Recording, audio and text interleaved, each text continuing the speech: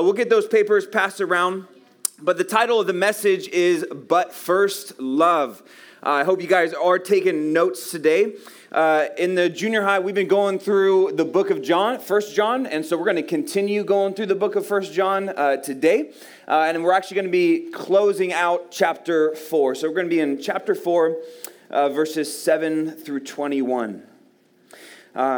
If there was one thing that I could preach on and teach on, it would be the exact subject that we're going to teach today.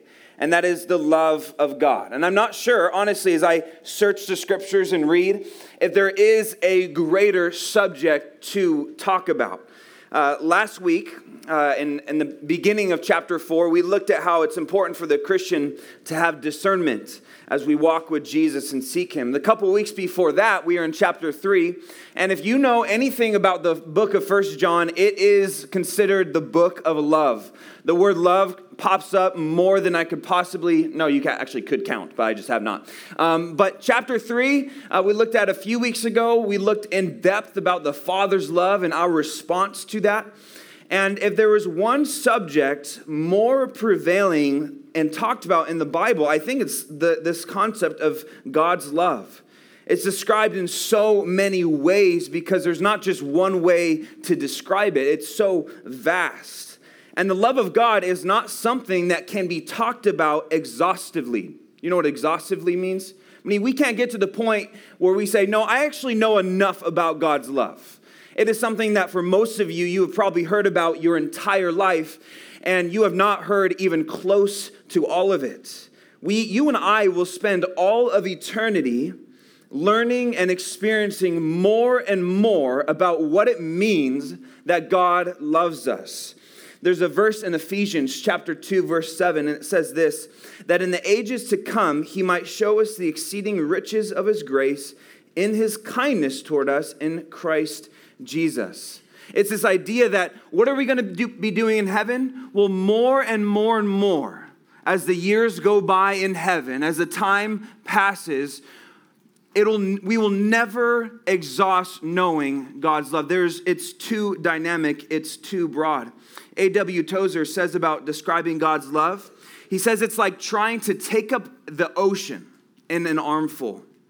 He says it's like trying to embrace the atmosphere with your hands. Or it's as hard as rising to the stars. The idea is that it cannot be fully done. And so for some of you, you might think, well, I know about God's love. Or I've heard about God's love.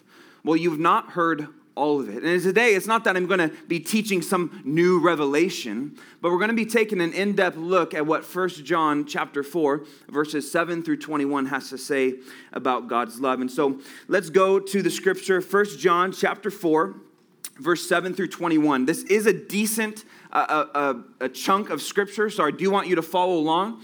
Something that I do tell junior high all the time, which you guys know, is that this part that we read the scripture, this is not like the least important part. This is like the most important part. Sometimes just get to the explaining part. No, the scripture is where the power is at. And so as we go through this and as I read it, I want you guys in your Bibles to be reading along and paying attention because even in this, without any further explanation, God speaks. And so follow along with me. And one of the things that I often say as well is that if you don't pay attention in this part, as we start to get into the message, you'll be very confused. Because I'll be saying stuff or referring back to the text that we're about to read. And if you don't read along, you're going to be like, I don't remember that. So we're going to read the text and then we'll pray. Sound good? All right, you guys got to talk to me today. Sound good? Yeah. Come on, don't be afraid of little amens, hallelujah, things like that, okay? So verse 7 says this, Beloved, let us love one another, for love is of God. And everyone who loves is born of God and knows God. He who does not love does not know God, for God is love. In this, the love of God was manifested toward us, that God sent His only begotten Son into the world, that we might live through Him. In this love, not that we loved God, but that He loved us and sent His Son to be the propitiation for our sins. Beloved, if God so loved us, we also ought to love one another. Verse 12. No one has seen God at any time. If we love one another, God abides in us, and his love has been perfected in us. By this we know that we abide in him, and he in us, because he has given us his Spirit. And we have seen and testify that the Father has sent the Son as Savior of the world. Verse 15, whoever confesses that Jesus is the Son of God, God abides in him, and he in God.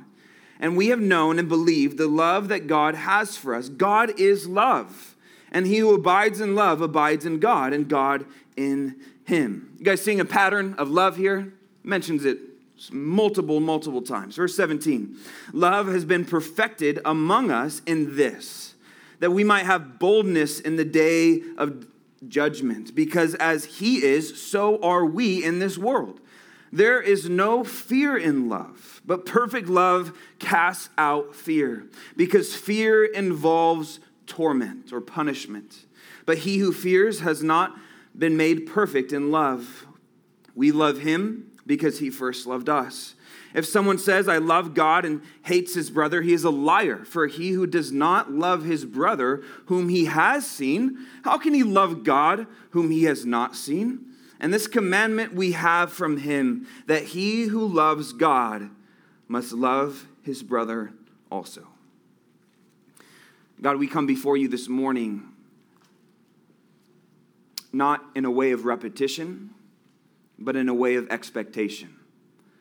Lord, we know that you have love for us, but I confess, Lord, on behalf of my brothers and sisters here, that we don't know the half of it.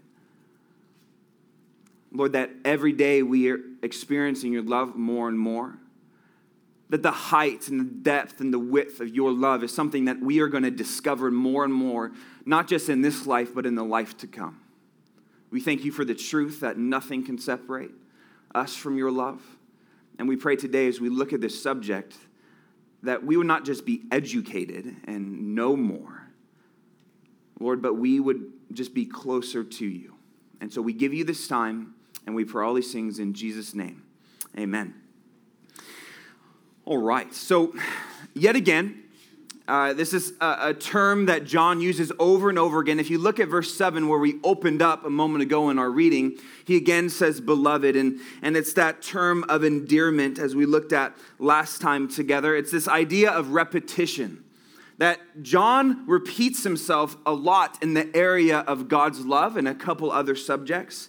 And it's the idea that he wants us to understand. And our portion of scripture that we have today is rather large. There's a good amount of verses, and it is thick. And so what we're going to do, rather than go kind of one verse after another in order, I want to give you today 4 prevailing features regarding God's love that we find here. So 4 features regarding God's love. You can go to the next slide.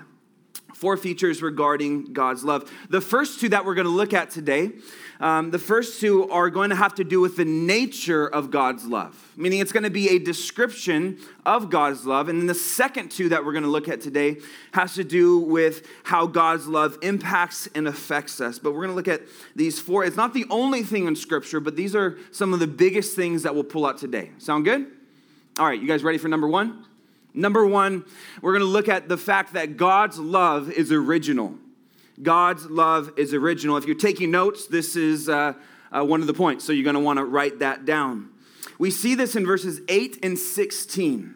And we see this in the concept twice. The Bible says here in this passage that God is love. Raise your hand if you've ever heard the phrase, God is love.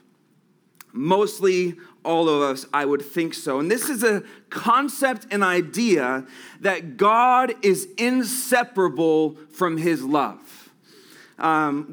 Maybe you can think of some things that are inseparable. There's some things in our life, and they're simply inseparable. For example, there's no such thing as the ocean if there is no water, right? Those 2 things are inseparable. Or there's no such thing as walking without legs. It just, I mean, you might have like something that looks like a leg, but you got to have that to walk. There's no such thing as relationship without a choice. That's not relationship. That those 2 concepts are inseparable. You can't have lunch without food, and you can't have a high schooler without their phone, right? Just kidding. I had to rag on you guys. Come on. But you guys can understand this idea that it's inseparable. And the love of God and the nature of God, they're inseparable. But it is important to note that it says God is love. It doesn't say love is God. Now let me give you a quote here. A.W. Tozer says this: love is an essential attribute of God. Love is something true of God, but it is not God. Meaning that when we say God is love, that doesn't mean that's all God is. It is not a definition, it is a description. Okay, that it is an essential attribute or characteristic of who God is. It's not all of who he is, but when God acts in a righteous or just way, it's not that his love ceases. It's that everything God does, whether he creates, whether he judges, whether he rules, every act of God, his love is involved in that. It's been accurately said that love does not define God, but God defines love. I mean that if you were to just say God is love, oh man, you are missing so much more to who God is. But God is the one who defines what love is. You see, God is the very essence and source of love. He is when I say that God's love is original, it's the idea that God's love, that he is the origin of it. It's a part of his very nature. It's not something that God does, but rather it's something of who he is. And God loves perfectly. God's never loved halfway. That he is the perfect example of what love is and what love looks like. See, everything God does is out of love. He is the origin. He is the source. Even non-believers who love, and I think there's non-believers who are able to have displays and acts and relationships based on even God's design of love. But the only reason they're able to do that is because God created them in the first place in the image of God. You see, it all comes back to him. But as I said before, love is not the only thing God is. He's also holy, and he's the very source of holiness. Hopefully you've had time in your life to look at the different attributes or characteristics of God, how God is good. Everything that is good, it comes as a result from God. He is the source. Or God is just, meaning everything he does is within line of perfect justice and righteousness. That God is wisdom, God is merciful, God is eternal, God is all-knowing. And these are just some of his attributes. But one of the ones that we find prevailing in Scripture, one of the essential ones, is that God is love, that he is loving. Make sense? So number one, we find in this passage the nature of God, that he is love. Okay, number one, original. Number two, you guys ready for it? Are you sure? You taking notes?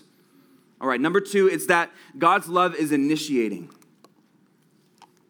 God's love is initiating. And we see this in verses 9 through 10, and you can also see it in verse 19. And this idea is that God is the initiator of his love for us. Right? We see here in Scripture that it talks about how it's not that we loved God, but that he loved us. That we love him because he first loved us. That's what the Scriptures we read just said. That the only reason that you and I are able to love God is because God loved us. He made the first move. Okay? He initiated the relationship. Our relationship with him was his idea first. He actually pursued us. He came and drew us. John chapter 6, verse 44, you can note it down. John chapter 6, verse 44 says, "No one can come to me," this is Jesus speaking, "unless the Father who sent me draws him." And that's the word I want you to focus on here. The word draws him.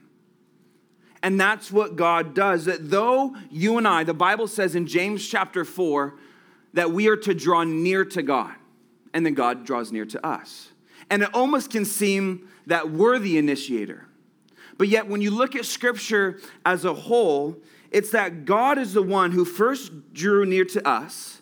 And then he actually draws us by his Spirit near to him. And then God is even more able to draw even more near. The idea is that we are able to come because of his invitation. You guys tracking with me today? Yes? So he is the initiator. C.H. Spurgeon, he says this. I have a lot of quotes in this message. I usually don't have a ton of quotes, but today I have them, and that's just the way it is. So hopefully they're encouraging for you guys.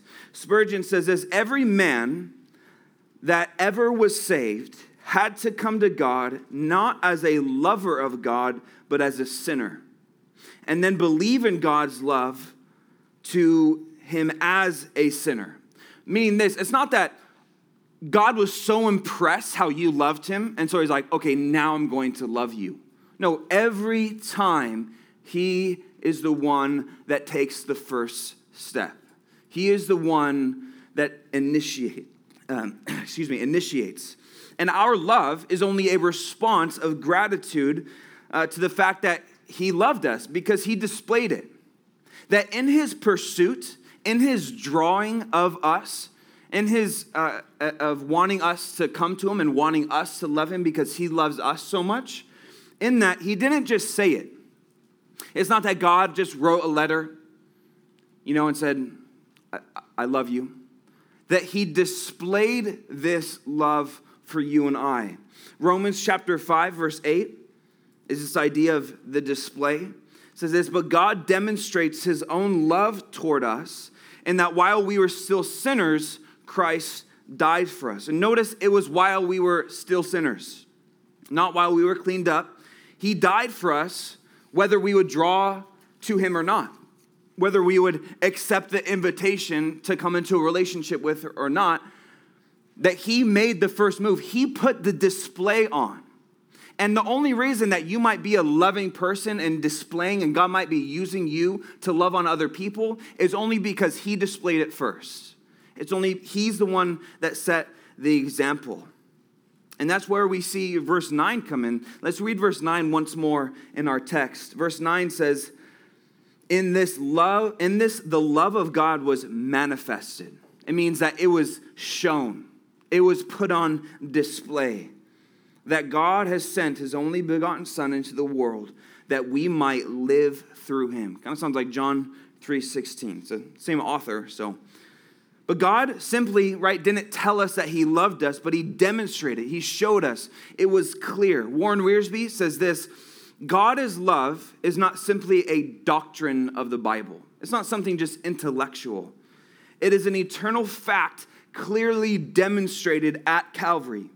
That God has something to say to us, and God has done something for us. He wasn't all talk. It wasn't just words. That when God tells you, hey, I want you to love not just in word and in tongue, but in deed and in truth, it's because God did that.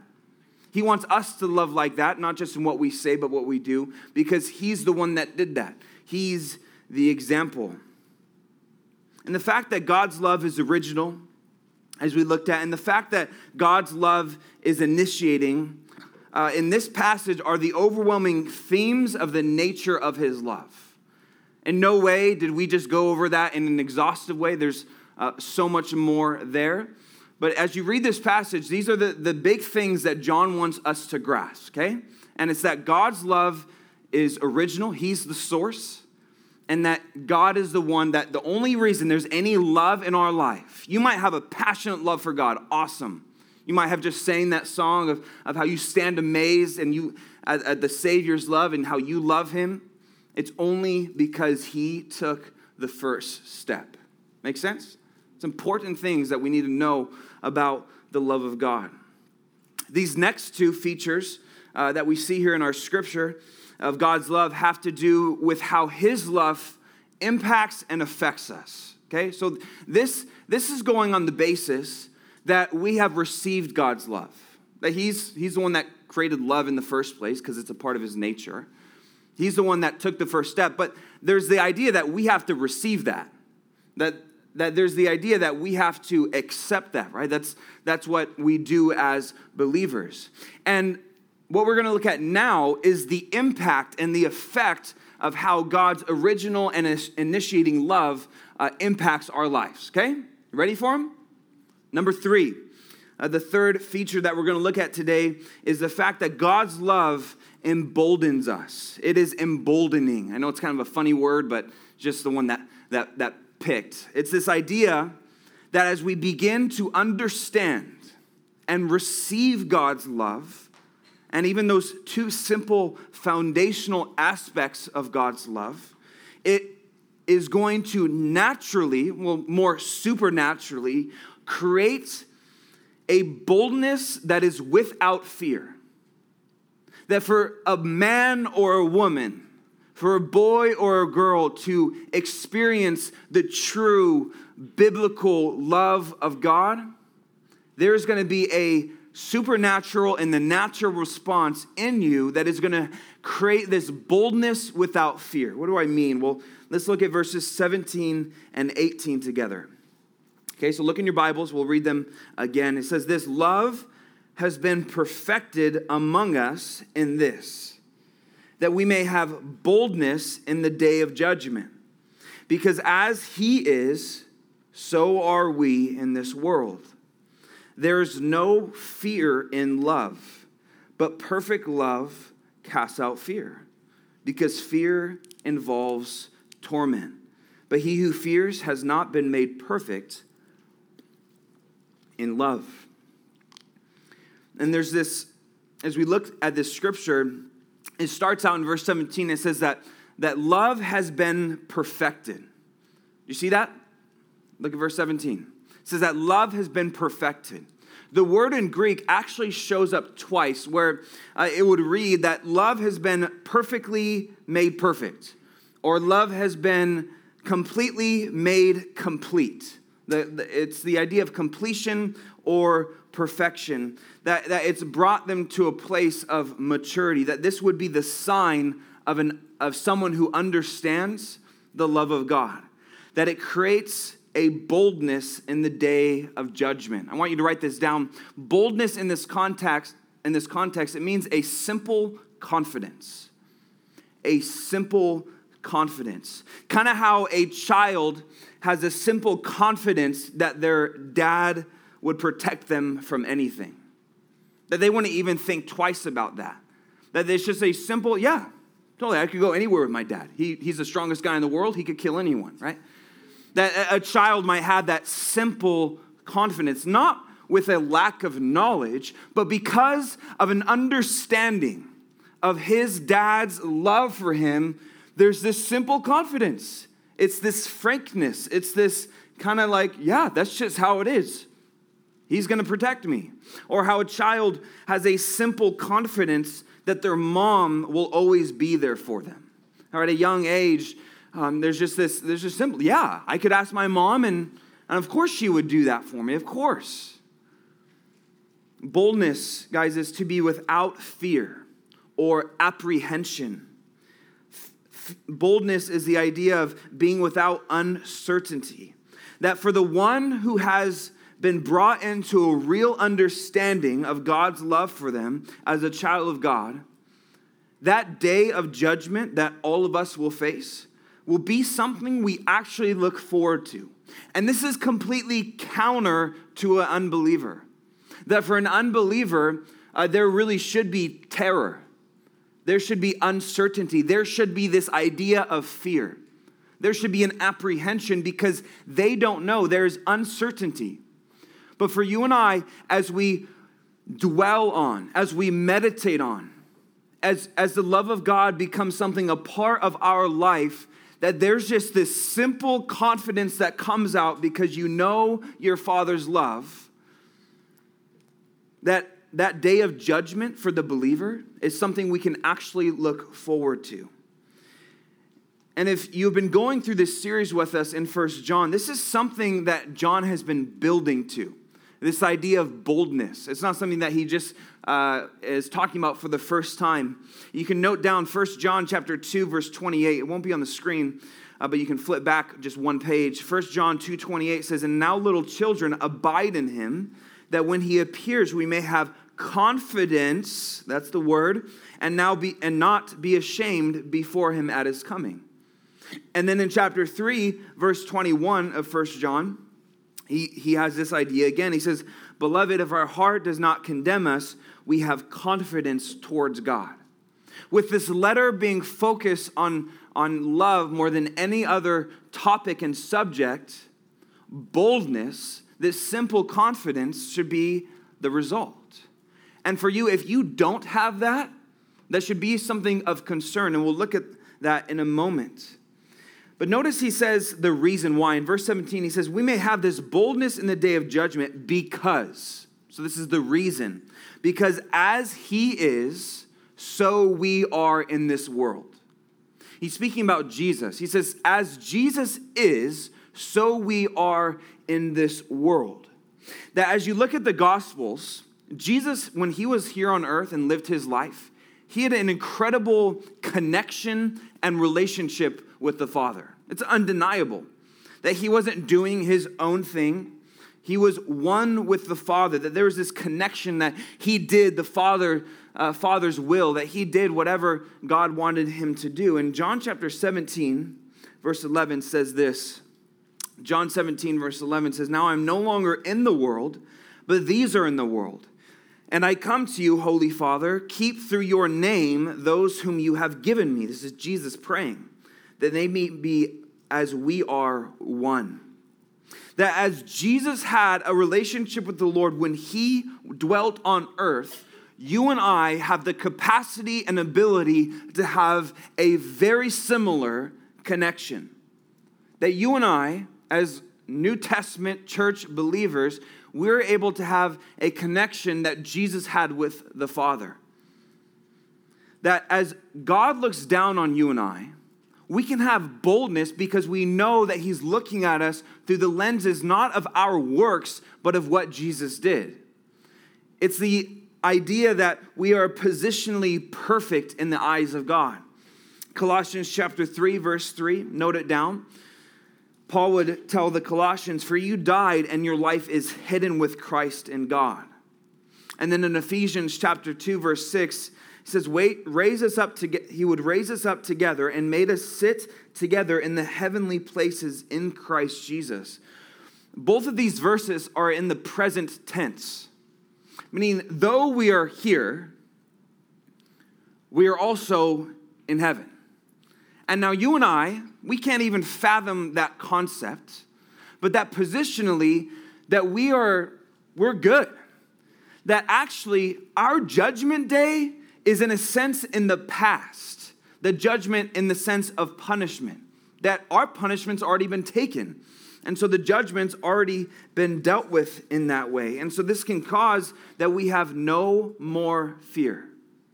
That perfect love casts out fear. The J.B. Phillips version, it's a version of the New Testament, says this about verse 18, where it says, "There is no fear in love, but perfect love casts out fears." It puts it this way, that fully developed love, it's talking about a mature love, expels or casts out every particle of fear. That in love, there's no concept of fear, that those things cannot coexist together. The word cast out, it means to drive out or to force to go away. It means to do away with. And this is what happens as we are consumed with the love of God. Our fear should dissipate. It should absolutely go away. It should be cast out. Kind of like the example if someone was at sea. This will always be super crazy to me. You know, when I see videos or movies where someone's, on like a life raft at sea, it sounds super terrifying. It sounds like fun for a moment until you realize no one is around.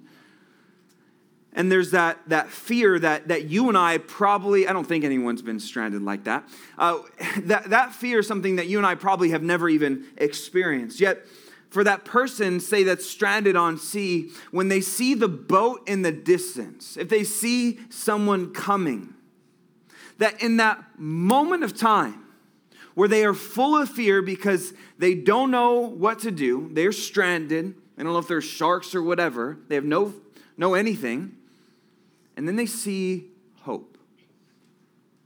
And that fear in that moment is cast out. that the potential for them to be saved, that what fills them in that moment is hope and excitement, and fear takes a back seat. And this is one of the cool things about the believer and what happens, and why I think there's so much joy, and especially in the beginning, because there's this realization. There's this realization that I don't have to fear anything. If you don't have to fear death, what can be used against you? Nothing. This is why in this world, the believer is invincible.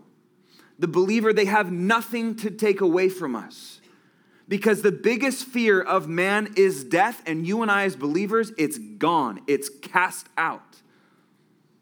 And for you, if you fear that day, if you have fear of that day when you're going to stand before Jesus, not in a reverential awe kind of way, but if you're actually afraid, then that shows that love has not been perfected in your life. You need to meditate on the love of God. See, this idea that fear involves torment. You can see that in verse 18. The word torment is punishment. That in God's love that we've received, there is no punishment. Another concept is for the word fear is the word dread. That you and I have nothing to dread. We have nothing to fear in that day. And for the person who lives in fear of that day, it shows that love has not been perfected. It means that they have not grown to a sufficient understanding of God's love. It's not mature. It's not going to be on the screen, but I want you to hear the illustration that Tozer gives. Okay, so listen close. It says, the moment we come under the protection of one of goodwill, fear is cast out. A child in a crowded store is full of fear. Did you guys ever get lost when you were little? Oh man, that is a terrifying thing for a little kid. Because it sees the strangers around it as enemies, and then in the mother's arms, a moment later, all terror subsides. That the known goodwill of the mother casts out fear. That think how quickly that can happen. That a kid could be screaming at the top of his lungs, freaking out, right, running around. And then the eye of the mom is caught, and the embrace happens, and in a moment, fear's gone, done with. And there's a boldness that I'm with mom. Because there is no fear, there's no place for fear of punishment in a relationship of love. Do you guys hear that? There's no fear of punishment in a relationship of love. Fear and love cannot coexist together. And isn't it true that you want those who you love to have confidence in your love? Like, for example, my wife, Haley. I would never want her to be afraid of me. That would be like the opposite of everything I've been trying to communicate in our relationship, right? Or your parents, of course, want you to have a respectful fear of them to some extent, but they don't want you to be afraid of them. I mean, maybe your dad a little bit, but more like the idea of like there is that idea of reverential kind of fear and respect towards them. They want you to respect them. But hopefully, if you're afraid of your parents, then there's some issue with the relationship of love there. And you and I are to still have a reverential respect toward God, but we are to have a boldness if we understand his love correctly. And so maybe you find yourself here today and you say, man, I do kind of fear that day. There is some dread. There's some worry there. Then the solution is more of God's love. Know it. Read it. Soak in it. Meditate on it. Pray it. Whatever you have to do to get into the Word, to have a better understanding and a richer experience in the love of God, that is the only solution. All right, fourth and finally, you guys ready? Fourth thing, and this is another way that this originating and initiating love of God impacts us, and that is that it is influencing. It is influencing. And we find this in basically the entire portion that we read. We find in verse 7 and 11, verses 20 and 21. And it's this, that our love that we experience, it should influence us to love others well. Again, the J.B. Phillips version says it like this. When it says, let us love one another, it's really saying, let us go on loving one another. This is something continual. And experiencing the love of God influences us to love other people. That loving one another is the evidence that we ourselves have actually experienced and encountered God's love. And it's super reasonable and logical. He says this, he says, if you're going to not love someone that you see, that you can physically see, that's physically in front of you, but then you expect to love of God who you can't see, that doesn't make any sense. It doesn't work. That loving God is inseparable from knowing God. That those two things, they can't exist. That the evidence that you know and have a relationship and love God, you can know that that's legit by your love for other people. David Guzik puts it this way, and you can put up the next slide. He gives this illustration in this picture. The other one. There you go. He says this, every human relationship is like a triangle. That the two people in the relationship are at the base of the triangle and God is at the top. That as the two people draw closer to the top of the triangle, closer to God, they will also draw closer to one another. Weak relationships are made strong when both people draw close to the Lord. That if your love for man, vertical, is far, that you're like, man, I don't show love to other people. I don't go out of my way. I don't get out of my comfort zone. I don't do this or that, or I don't do what the Bible says to love one another. Then that shows that you are far down from God. That there's a distance in your relationship with God. And it's not the fact, you don't fix that by trying to love other people first. You fix that by getting closer to the Lord. And just the natural result of you understanding God's love, it'll fill you in a way that it starts just outflowing of your life. And you can't even help but love other people. And if you experience that, you know it's true. That it's not like, when the Bible says, like, let us love one another, it's not like that's now our sole purpose and focus. God is always the goal. And it's out of that great connection and relationship with Him that everything else flows. And out of this loving relationship with God, He wants to use us as a vessel, as a conduit, to pour out that same love that God gave to us. David Guzik also says this, if you had a pipe that was clogged and water kept going in it, but never came out, that pipe would be useless. You'd replace it. And just so, God puts His love into our lives that it might flow out. We want the Lord to clear us and fill us so that His love can flow through us. I think it's a good word. It's a good word. Guys, God cares so much about our vertical relationships with each other that if there's something off in any relationship that you have, like that you haven't sought reconciliation, you haven't sought to better that relationship, that the Bible tells us in Matthew chapter 5 that God would actually want us to not worship. God would want us to put away our dollar until the moment, or at least until we determine to go and fix things with that person. Matthew chapter 5, Jesus says this, therefore, if you bring your gift to the altar and then remember that your brother has something against you, leave your gift there before the altar and go your way. First be reconciled to your brother and then come and offer your gift. Guys, God is more pleased when you get right with your brother or sister than if you bring him a sacrifice or praise or resources or whatever it might be. That's how serious God takes it. He says, no, don't raise your hands to me in worship if you're not willing to love your brother. I don't want your money. I don't want you to serve me. What I would want, the sacrifices that would please me would be that you obey what I said, and that is to love one another well. God takes it seriously.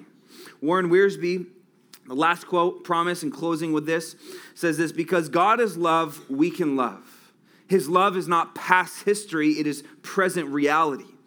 Loving one another begins as a commandment, and then it becomes a privilege.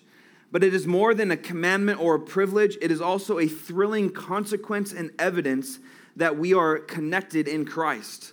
Loving one another is not something we simply ought to do. It is something we want to do. And I can tell you, if you have no desire to show displays or acts and love each other unselfishly, which all of us, to some extent, I understand that we're sinners and we're not going to be perfect, and there's some people that you're going to clash with, totally get it. But if there's no one that you're pouring into, if there's no one that you're actively reaching out to, and especially in this room, you're like, well, I love my mom. It doesn't, okay, come on. I'm talking about this, okay? And that's where I wanted to give you guys the sheet that hopefully all of you have. You guys can pull it out, and it's the one another passages.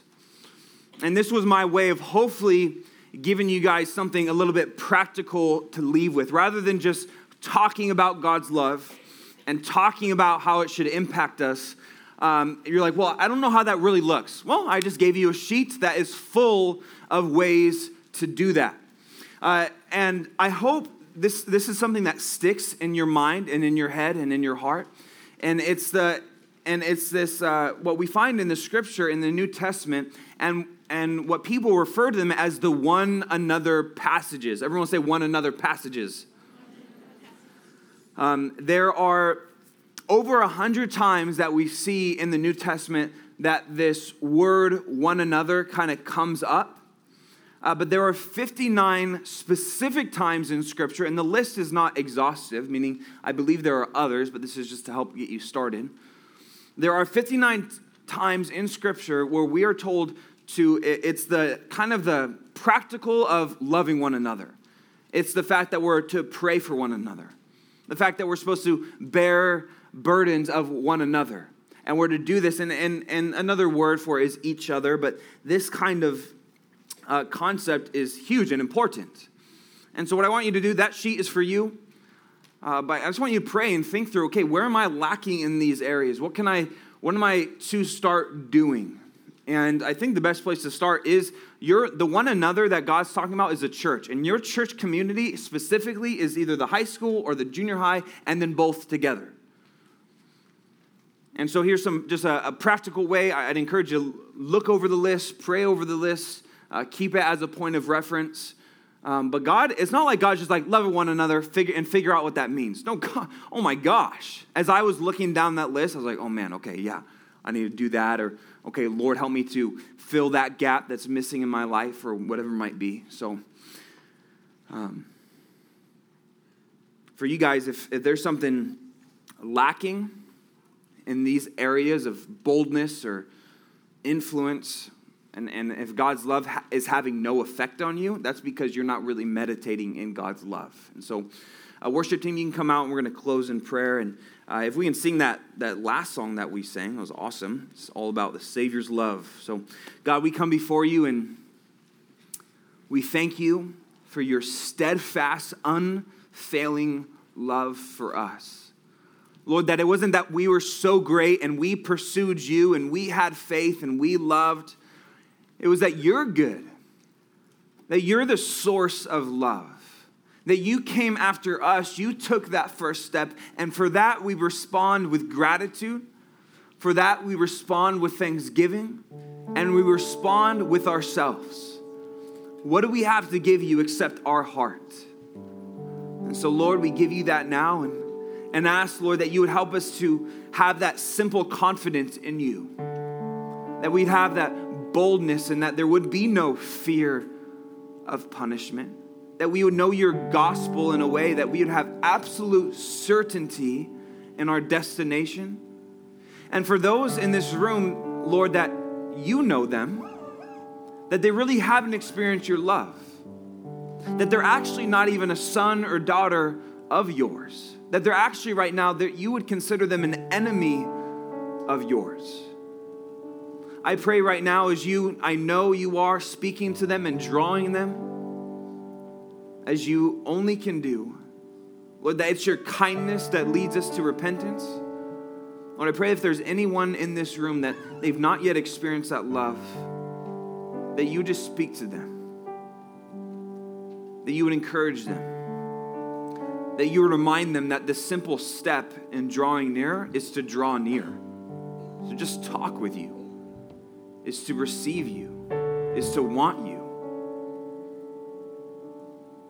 And Lord, for those that are believers and they just are off, that the horizontal relationship with you, Lord, it's just not there. Lord, I pray that you would just minister to their heart right now and show them that, Lord, that it wouldn't be this like guilt trip. It's not what you do. That you'd convict them in the most encouraging way and bring rebuke. Lord, but just have your way with us. Lord, help us to fulfill what you want us to do. Would we be a clean vessel where you would be able to use us and use us to display your love to others? God, we love you so much, and we're just amazed at who you are, what you've done, and so we just focus on you as we close in worship. In Jesus' name we pray. Amen.